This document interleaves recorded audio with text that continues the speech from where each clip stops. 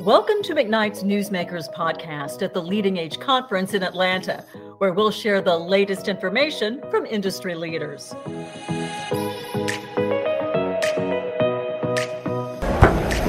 Hello again, everybody. This is Jim Berkland, the executive editor of McKnight's Long-Term Care News. We're here on the exhibit hall floor at the National Leading Age Convention in Atlanta.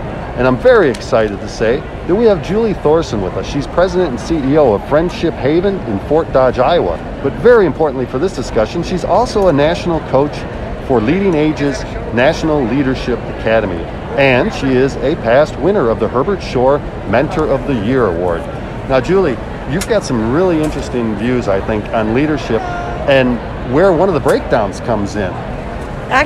Thanks first, Jim, for having me. I don't know if my views are interesting. They're what's worked for me for the last 10 years or so, and I'm always growing and learning myself. But the big key, I think, I have found is trust, not only with yourself, but also with your team.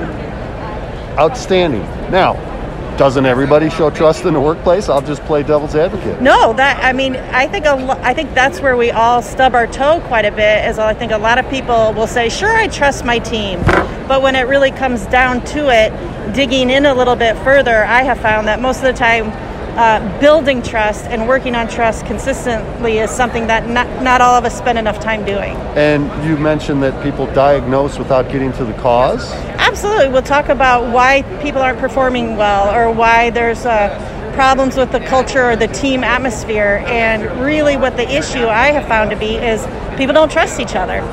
All right. And who are we talking about? I mean, is this the C-suite? I mean, or does this go down through all the ranks? I think it absolutely goes throughout the organization, regardless of position or title.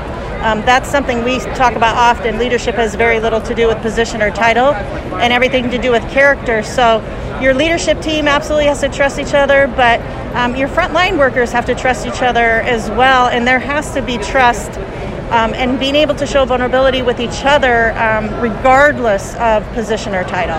Okay, now we've used trust quite a bit. What do we mean? How does this manifest itself on the floor? Well, I think trust to me means that you're not afraid to show vulnerability. In other words, in a hierarchical culture, you're punished for doing something wrong or making a mistake. Well, when you show vulnerability, you're saying, I don't know it all, I messed up, I need your help. And I think that's a key part of developing a culture that really is open with each other and is willing to admit their shortcomings, not say, I know it all, and then stub your toe every other day.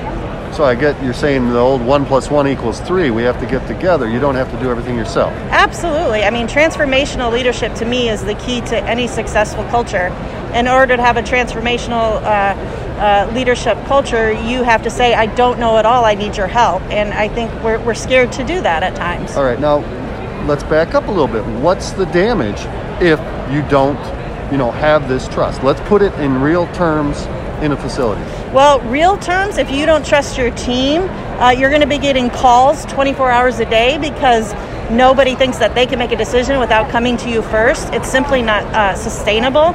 You have to trust the team to do, what they're going to do when you're not there.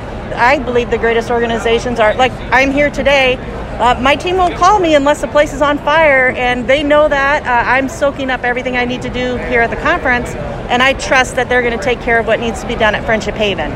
Okay, outstanding. Now, can we talk a little bit more about practical applications?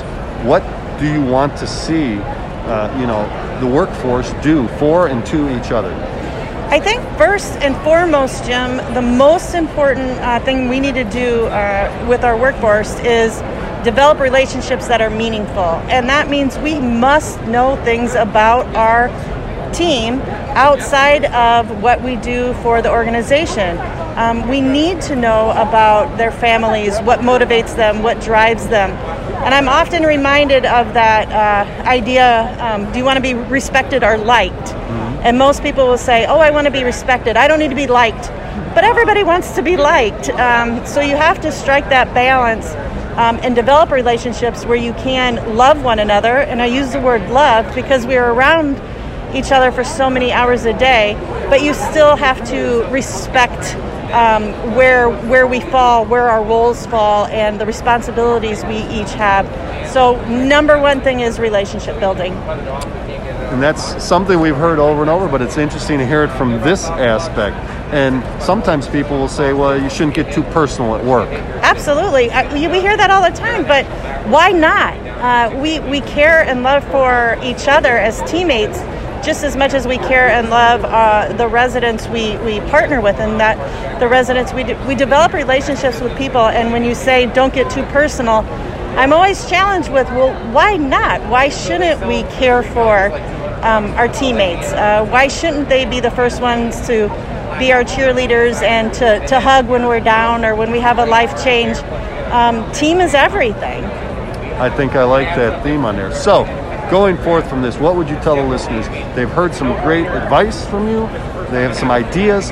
How do they put it to use? What's the easy or what's the immediate way to do that? The first thing is to start the conversation, I believe, Jim. Asking, using tools like the 5 dysfunctions of a team and doing a team assessment and figuring out, really, do you have a solid foundation of trust? And if you don't, why not? Are you asking questions about what motivates you, what drives you? Are you the youngest child? Are you the oldest child? And does that lead into your leadership style?